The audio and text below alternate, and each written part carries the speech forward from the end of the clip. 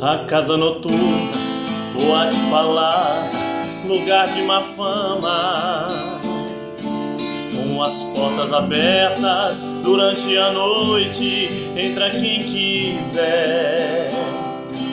Porém esta noite, sem que eu esperasse, entrou uma dama. Fiquei abismado, porque se tratava de a minha mulher. Ela se cansou de dormir sozinha, esperando por mim, e nesta noite resolveu dar fim na sua longa e maldita espera.